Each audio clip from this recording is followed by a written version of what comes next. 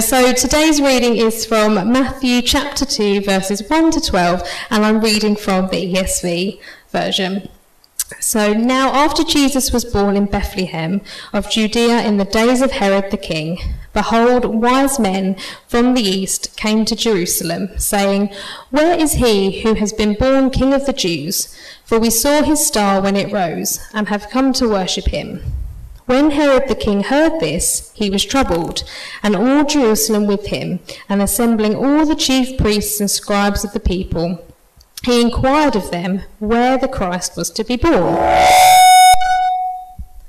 They told him, "In Bethlehem of Judea, for so it is written by the prophet, and you, O Bethlehem, in the land of Judah, are by no means least among the rulers of Judah, for from you shall come a ruler who will shepherd my people Israel." Then Herod summoned the wise men secretly and ascertained from them what time the star had appeared. And he sent them to Bethlehem, saying, "Go and search diligently for the child, and when you have found him, bring me word, that I too may come and worship him." After listening to the king, they went on their way, and behold, the star that they had seen when it rose went before them, until it came to rest over the place where the child was. When they saw the star, they rejoiced exceedingly with great joy. And going into the house, they saw the child with Mary, his mother, and they fell down and worshipped him. Then, opening their treasures, they offered him gifts, gold and frankincense and myrrh. And being warned in a dream not to return to Herod, they departed to their own country by another way.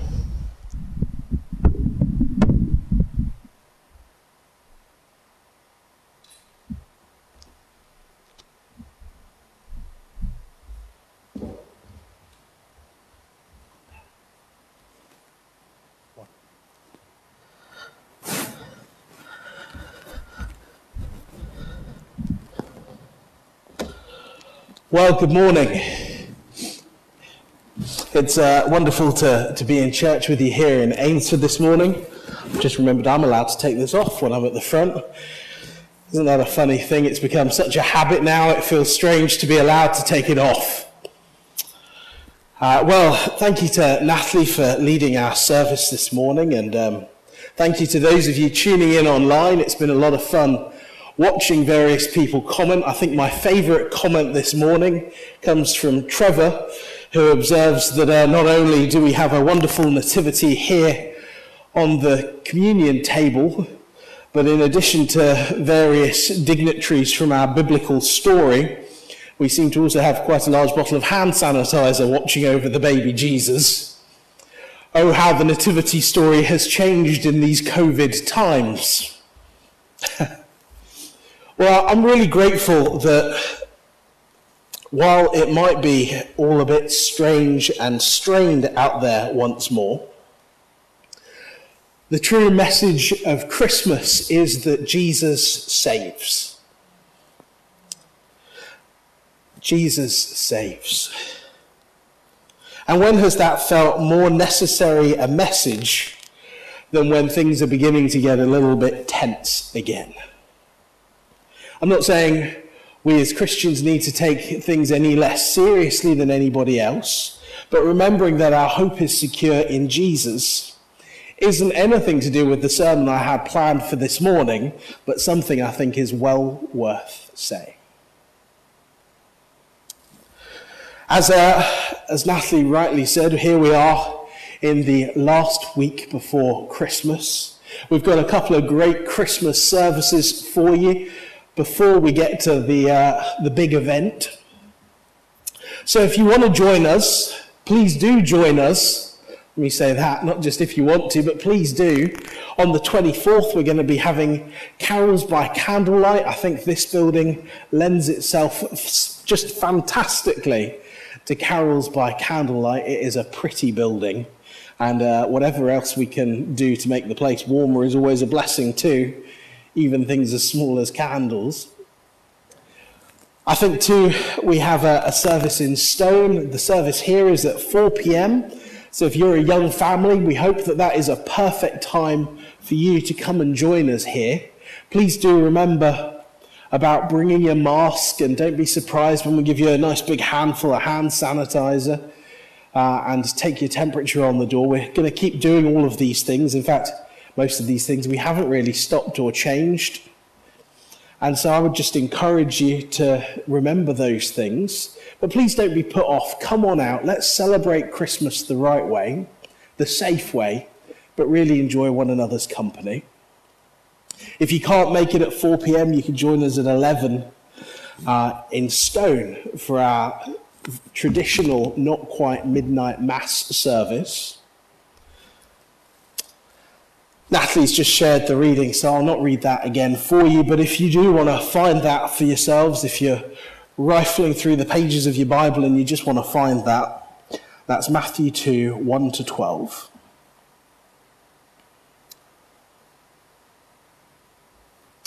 Matthew 2, 1 to 12. This morning I wanted to keep it really simple. I often say this, I want to keep it really simple. I think the hardest thing to do is to preach a simple message when we look at things that we've seen time and time again. It's really tempting as a preacher to try and want to reveal some new wondrous thing or take some obscure dive into something that we might not have thought or heard about before. And I think the challenge is if you are going to do those things, if you're not going to do those things, it doesn't make any difference if you don't manage to make it really understandable. If you don't take a moment to think about what it is that we really need to be dwelling on. Dwelling on is one of those wonderful churchy words, isn't it? It means to think intently about. And so this morning, I hope that we might think intently about the symbolism of this story, the story itself, and together I hope we might remember our Saviour in a special way. If you, like me, have heard this story a great many times, it can be easy to go into autopilot on Sunday mornings, can't it? Am I the only one, probably not a great confession from the preacher, to say when I've heard a passage a lot of times, I have to remind myself to pay close attention to what is being said. Especially at this time of year when everything's so busy, before you know it, you're making Christmas lists. You're planning gifts. You're trying to tick off in your mind the things that you've still not done, presents you need to get, cards you need to send. Rather unhelpfully, yesterday was the last day to send Christmas cards to arrive in time for Christmas Day. I think if you stick them in the post tomorrow, you'll probably get away with it, but they don't guarantee it. And so I wanted to talk just first of all about the symbolism of this story. You know, the Bible is full of symbolism. The Bible is full of symbolism. One of the great ways that humans have learnt to communicate, in addition to our words, is our actions. In fact, you've probably heard it said, actions speak louder than words. Others might have said, it's not what you say, it's what you do. That tends to be what we judge one another on. Have you noticed? People say things like, words are cheap. And so the symbolism in this passage, as we're seeing Jesus being recognized as the King of the Jews, that's what the star signifies, a heavenly sign of a king coming. The great juxtaposition in this passage is that while people from far-off lands, dignitaries in their own lands, are recognizing and planning pilgrimage to visit this newborn king, they go to find this king thinking, well, he'll probably be in a palace. If you're familiar with who Jesus is as God made flesh, you might think, well, perhaps he'll be in the temple. But where do we find Jesus? The shepherds find him lying in a manger. The wise men find him in a house, no palace, no temple, because his own people knew him not. I think we begin to forget how profound that is due to our familiarity with the story. I've wrestled with that this week. It's hard to read these stories through the eyes of the people in the story itself. To me, I think, well, of course Jesus is found in a manger. I mean, I don't know about you, but I was in a few school nativities. I'm a church kid.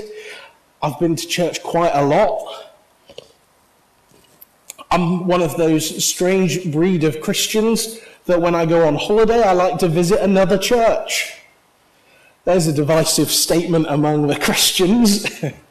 Do you go to church on holiday? We'll set that one aside, because it's always best not to split a church before Christmas. But,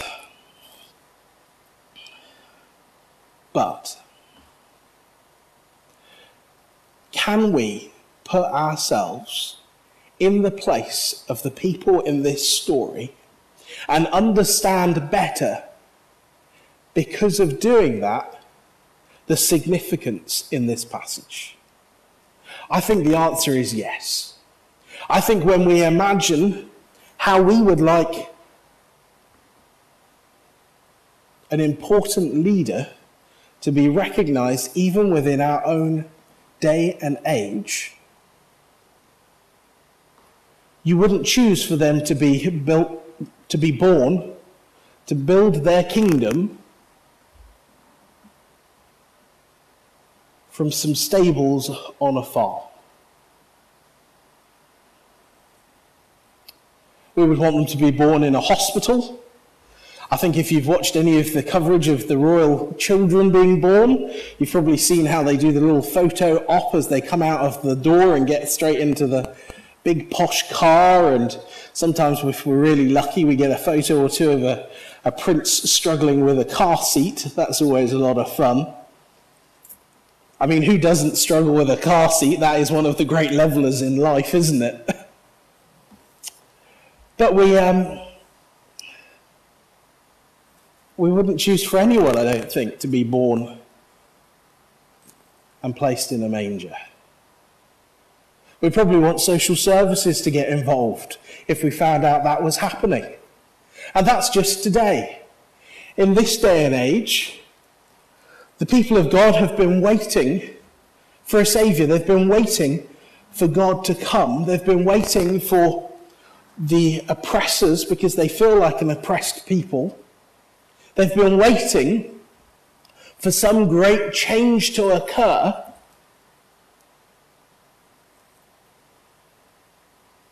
And in their waiting, the wise men arrive and they ask the king, the man in charge, the man sat in the palace, hey, what's going on? Where is this new king?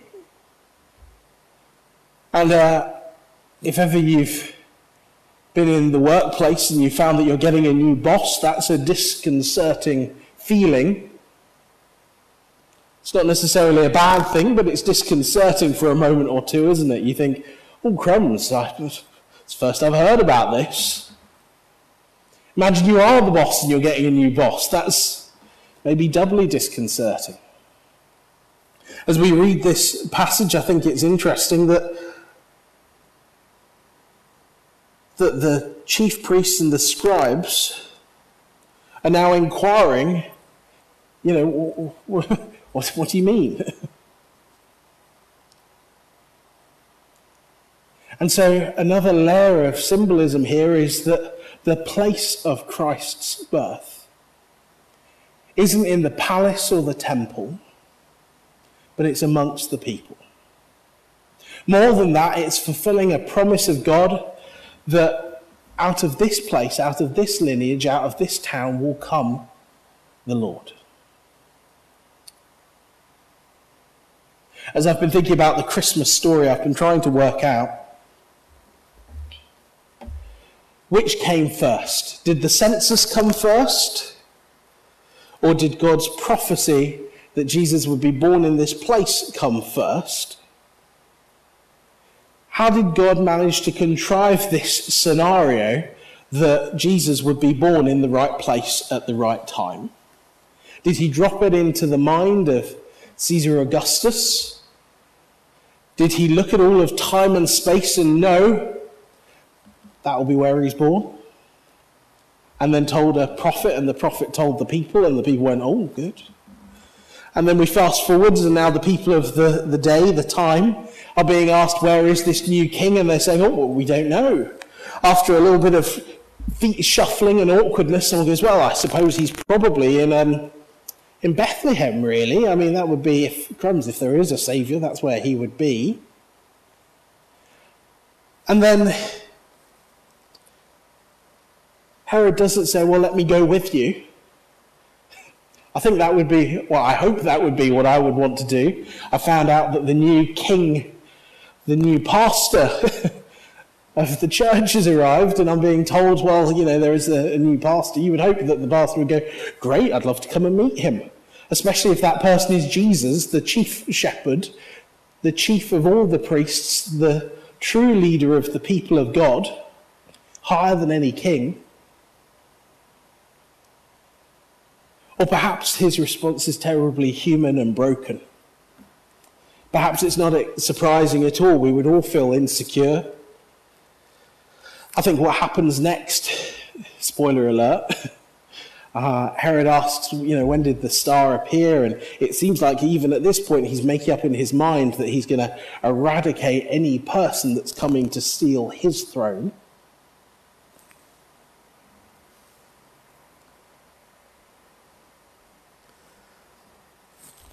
And so this story, this familiar story, this story that we know so well, are so familiar with, can become so complacent in, is full of depth and significance as we try and contextualize the Word of God to our own understanding. We must first always look at the original context so that we can understand this story more fully.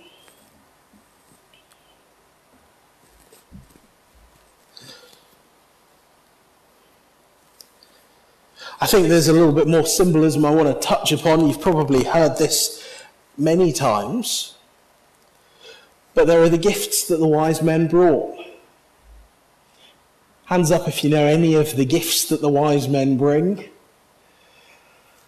This is terribly concerning, church. Thank you for the few. You've probably heard a couple of sermons, I know I have, on the significance of the different gifts. Gold for a king, frankincense because he's God, myrrh for his death. But I think the symbolism that we miss is that what were the wise men on their way to do? They were on their way to visit, to worship, to spend time in the presence of this new king. And they know that he's just been born. That's what the star signifies. They're not expecting some 30-year-old man that they're going to spend time in the presence of, hearing him reveal his plan for his kingdom. But they're going because that's what you do when you want to show respect. You visit. You spend time. You make the journey. So whether it was a respectful, reverential thing, or whether it was quite literally to worship, I think that pilgrimage that they took, the first pilgrimage on Jesus' behalf, is more than just symbolism. I think actually it conveys something that the church so quickly forgets at Christmas time. We don't just come to church to celebrate the season, we come to worship. We're not just coming because it's our practice, because it's what we do. We're coming because Jesus is worthy of our praise amongst the busyness of Christmas, amongst seasons of heartache and struggling, of joy and thanksgiving, and everything in between. God is worthy of our praise. And sometimes I think the most wonderful sacrifice of praise that we can give to God is our inconvenience, our time, There's nothing more valuable that we have. Ask the richest people in the world, what is the most valuable thing you have? I bet they'll say time. Ask the poorest people in the world, what is the one thing that they can give? The great equalizer.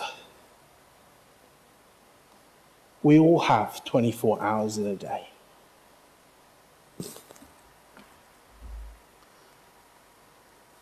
And so when Jesus asks for our heart, because, that's what he asks for when we get saved. What can I give? What can I bring? As an old song goes, we bring him our hearts. We bring him our time. We take up our cross daily. We dedicate each day to the Lord, not just the moment that we're in now, but all that we have, all that we are, this moment and every other, we give to God. Sometimes I think as the church we've tried to lower the bar on this again. Sometimes we do this when we're trying to convince someone to become a Christian. We say things like, well, he'll wipe every tear from your eye. And then these new Christians have a bad day and they question whether they're saved. That's not hyperbole. I've actually heard that happen. Or we say, you'll never need worry again. He'll draw close to you in every moment. But we still worry. What we're taught to do in the Bible is not to worry, but to trust in God, to give our cares to God, knowing that he's going to look after us the same way he does the birds of the air and the flowers of the field, which don't work a day in their lives, but the Lord provides for.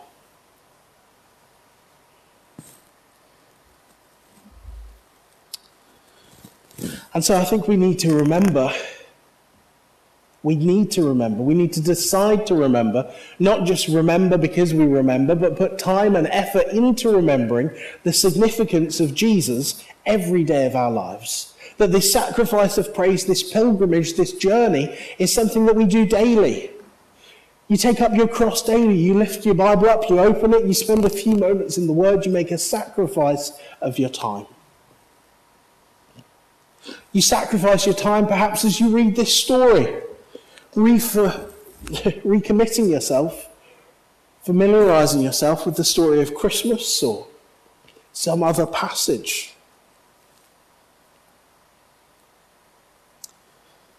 Just thinking about the story for a moment or two. This is a great story, and I think something that's sometimes lost on us is, well, here they are, in fact.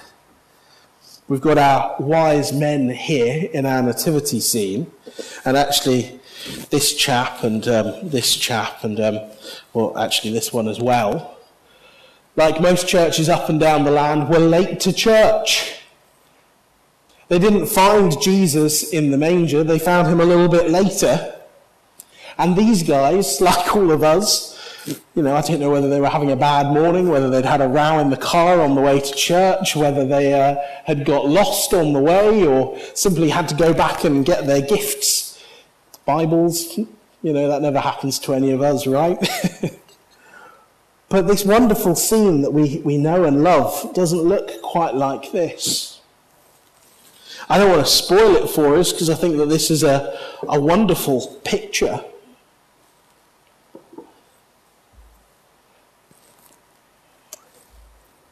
But this story that we know and love, we've become so familiar with it, we're beginning to lose touch with it even. Let's not grow apathetic in the face of familiarity, as is so easy to do. Because this journey is not an insignificant one. These chaps have come a great distance to visit with Jesus. And for us, there's a cost to coming to church.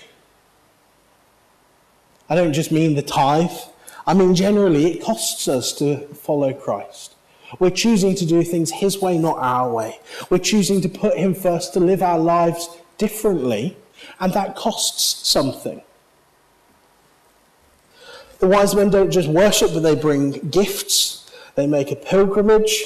It's not like popping to the shops and then dropping something off on the way home. This is the whole purpose of their journey.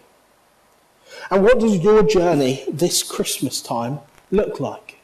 What has your journey through Advent, as we've lit our 4th candle, look like?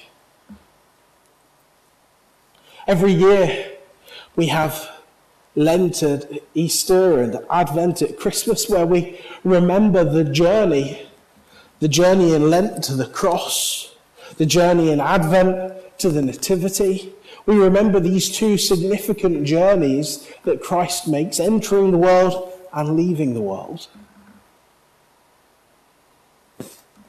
And I think that that's a wonderful tradition, because it helps us to reimagine, refocus our lives on the person of Christ. And can I point out something else that I think you might have missed in the familiarity of this story? In fact, I think this is probably the most profound part of the whole message. In fact, if you listen to nothing else, if you've had a wee snooze, as my little Scottish granny might say, if you notice nothing else, if you hear nothing else, hear this.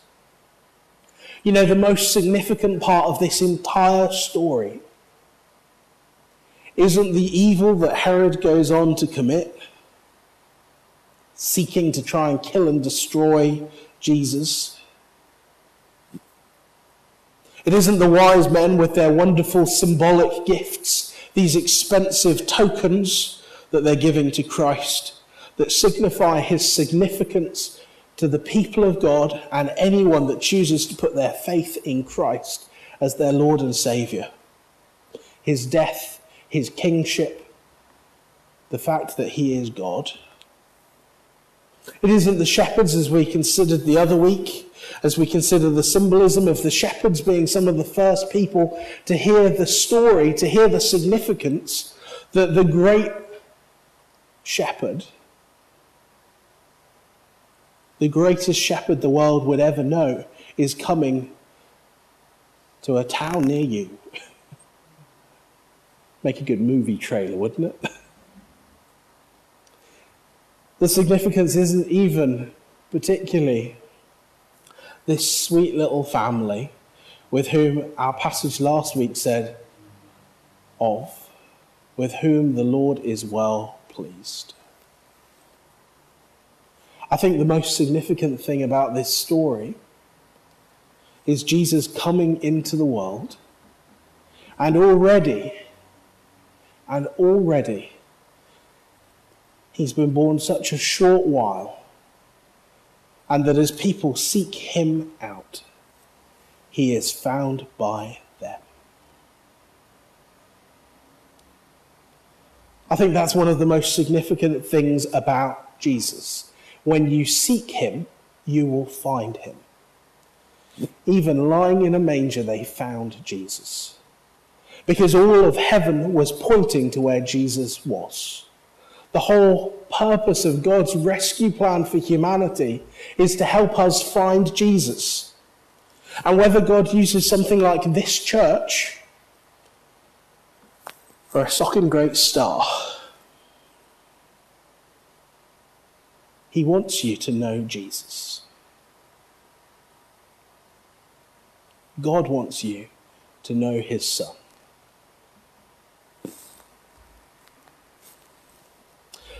Another passage says that when you seek God with all of your heart, when you seek the Lord, he will be found by you. You might be thinking, well, how do I find Jesus? I want to find Jesus this Christmas time. If you've never found Jesus before, you know, if you're watching online, send us a Facebook message. If you're in the room and you've never found Jesus, you know, speak to me after. We'd love to talk to you about what it means to find Jesus, because I think you find him in an instant, but then you also need to seek him for eternity. Seek him for your eternity. And what I mean by that is, it's really easy to give your life to Christ, but you have to keep giving it. You need to understand what it means to give all of yourself. So often we talk about giving your life to Jesus, a come to Jesus moment. One of these times where it's easy, where there's a good opportunity to come to Jesus. But I think our lives are full of these. Taking up our cross daily looks like coming to Jesus. choosing his ways over ours, choosing to be his disciples, full of grace and faith, and producing good fruit. We want to be fruitful for Jesus. We want to be full of the fruit of the Spirit. We want to be full of the gifts of the Spirit. We want to be people that look and sound like the family we're being adopted into. You see, it's not enough just to, with misty or twinkly eyes, consider our sinless Saviour entering the world, pouring himself out so that he could become God made flesh, the perfect example to us, holy and blameless, the perfect sacrifice, God made flesh, able to take our place. Because you see, this whole story, this question about are we wholeheartedly seeking Jesus, I think is a question that's worth struggling with, wrestling with, taking a moment, giving our time over to, and then praying and seeking God as we ask ourselves and we ask the Lord, are we seeking you the way you want us to be seeking you? And then asking ourselves, do we know our Saviour? Do we know him? You see, we can choose to follow him, but I think that faith is meant to be a relationship, not just an observance. We've talked about dedicating some time, and perhaps that sounded like a duty and a decision rather than a privilege and a joy. You see, as we consider this sweet Saviour lying in a manger this Christmas time, or in a few months' time when we consider him nailed to a cross, a man having lived a perfect, sinless life, going to the cross in our place,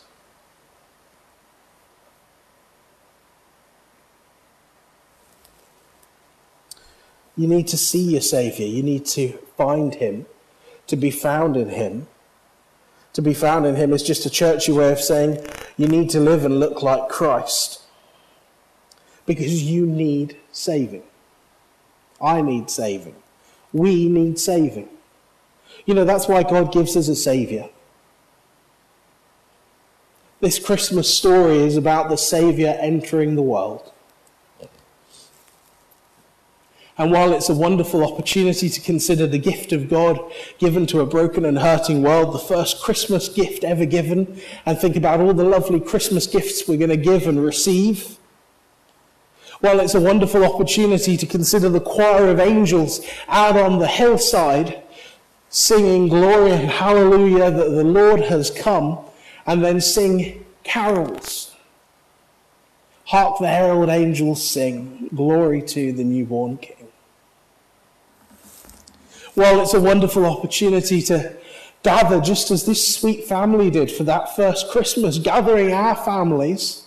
Perhaps you're making tough decisions at the moment about what you will and won't do as you choose between various things that you're going to prioritise. Will I see this friend, or will I try and keep clear of as many people as possible so that I can see my family? Perhaps you're struggling because someone's not going to be at the Christmas table this year.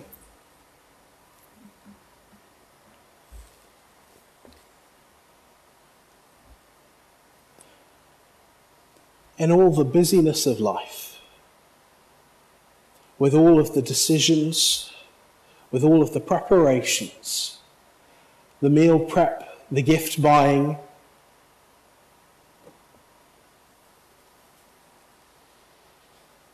presents and people, church and songs, festivity and fun, it's easy to lose sight of the fact that you are in grave peril without Christ.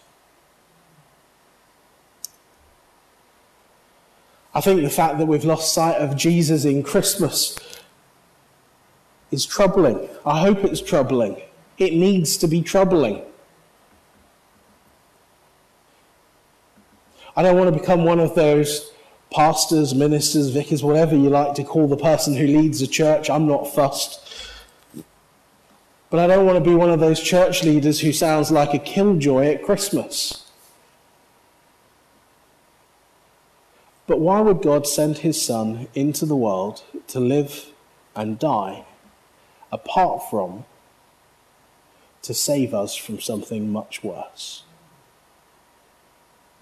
The fact that we are raised to life with Christ just as Christ is raised to life, having overcome death and sin.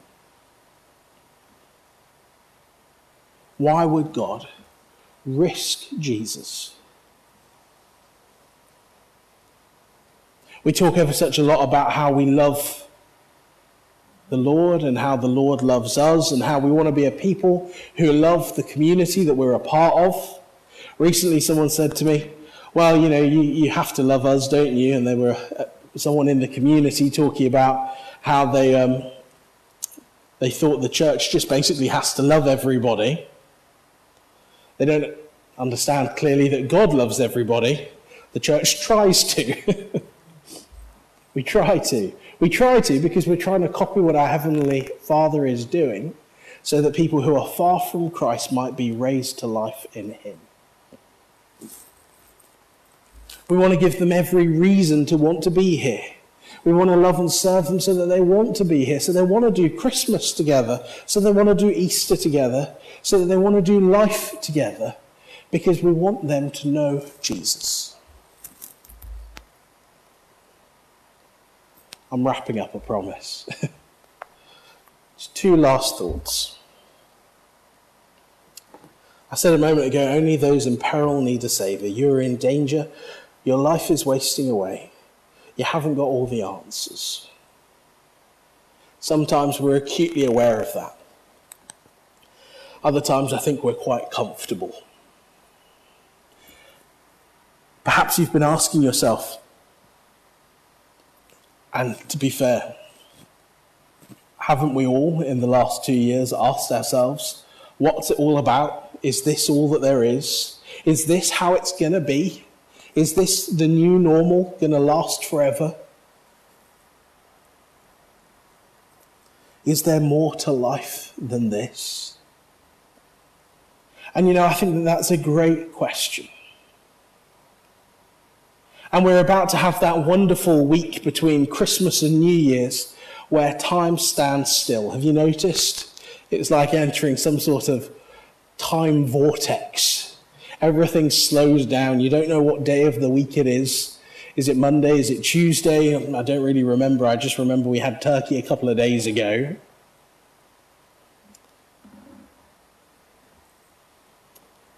When we're warm and cozy at home with friends and family, even if you've had to do a lateral flow test and stick that thing right up your nose to be able to do that, it's easy to feel like all is right in the world. But this question, is there more to life than this, remains. For some, it's that closing thought as they shut their eyes before they sleep. For others, it's the disquiet of their soul. And I think that there's a wonderful answer, and I think it starts in this familiar and cozy story that we have sanitized and delighted in. And this is such a wonderful story. This is such a beautiful image. It is such a wonderful time of the year. And when we say Merry Christmas to one another, I think we really mean it.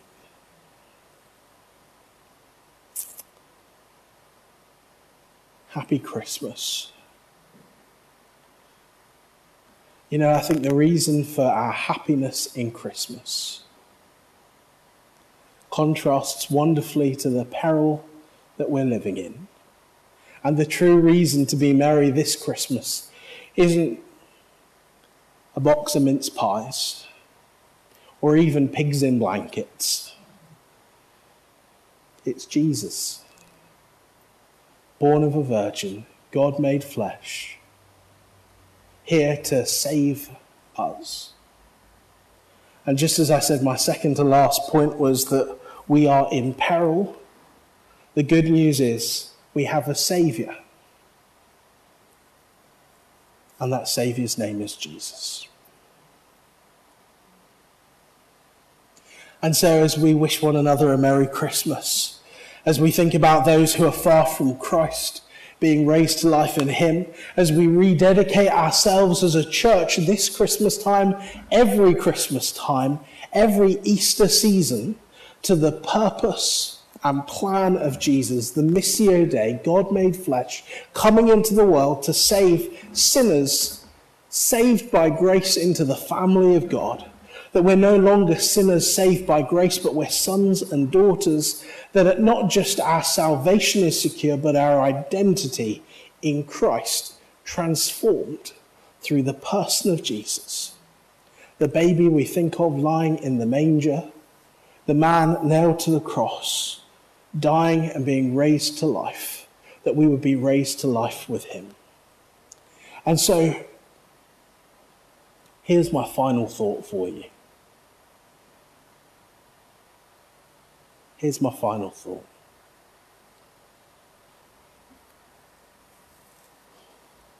How can you more fully live out this Christmas story?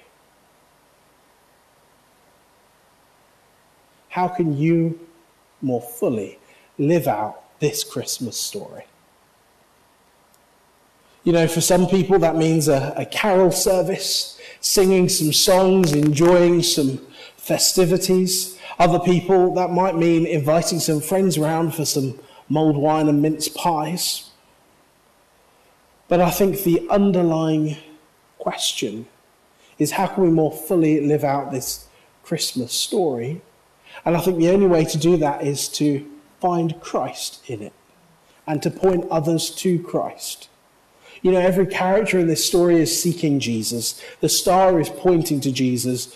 God's heavenly choir is coming and rejoicing because Jesus has been born. Knowing fully what the plan is, still God is rejoicing in heaven. And so for us, whether it's mince pies and mulled wine with friends, whether it's Christmas dinner with family, whether it's a carol service at church, whatever it may be, whether it's taking your quiet time a little more consistently this Christmas season, I think the answer can be different for every single one of us, because I think God is a relational God and he has capacity to meet each one of us individually and corporately. And so I would just challenge you to think about, to rededicate yourselves to the message of Jesus this Christmas. What will this look like in your life? How can you better understand the symbolism, the story, and the Saviour?